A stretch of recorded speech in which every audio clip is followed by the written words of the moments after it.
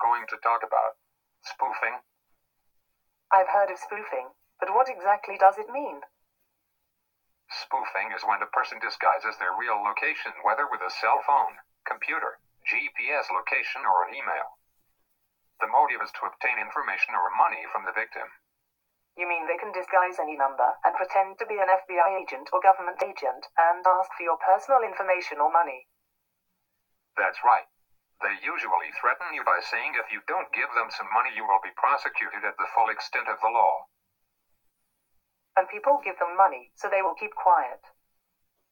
They usually want you to send the money by a gift card, money orders, prepaid credit cards, or any untraceable way for them to receive money.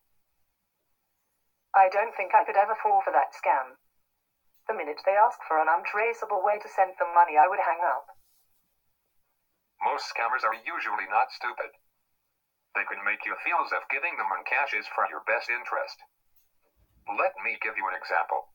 You own a cafe and just before your normal rush hour, a caller says he is employed by the gas company. He tells you the gas company is going to shut off your gas in about an hour due to some problem in your neighborhood. The caller's phone number is the same as the gas company's because you've called it a few times in the past.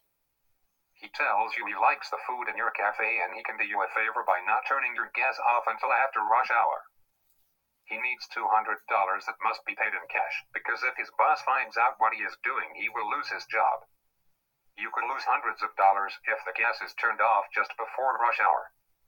Would you hang up the phone? Yes, because I have a reserve fund in case of emergencies. You're pretty smart, but most cafe owners are worried about their bottom line. A lot of them would hand him the money, especially if he later walked in to get the money dressed in a gas company uniform. So spoofing is changing your ID so you can swindle someone out of some money. Right. Maybe you can't identify with the gas company scam. But what if you received a call from the police saying you have an outstanding warrant, and if you send them some money with your credit card number, you won't be arrested? Oh, maybe.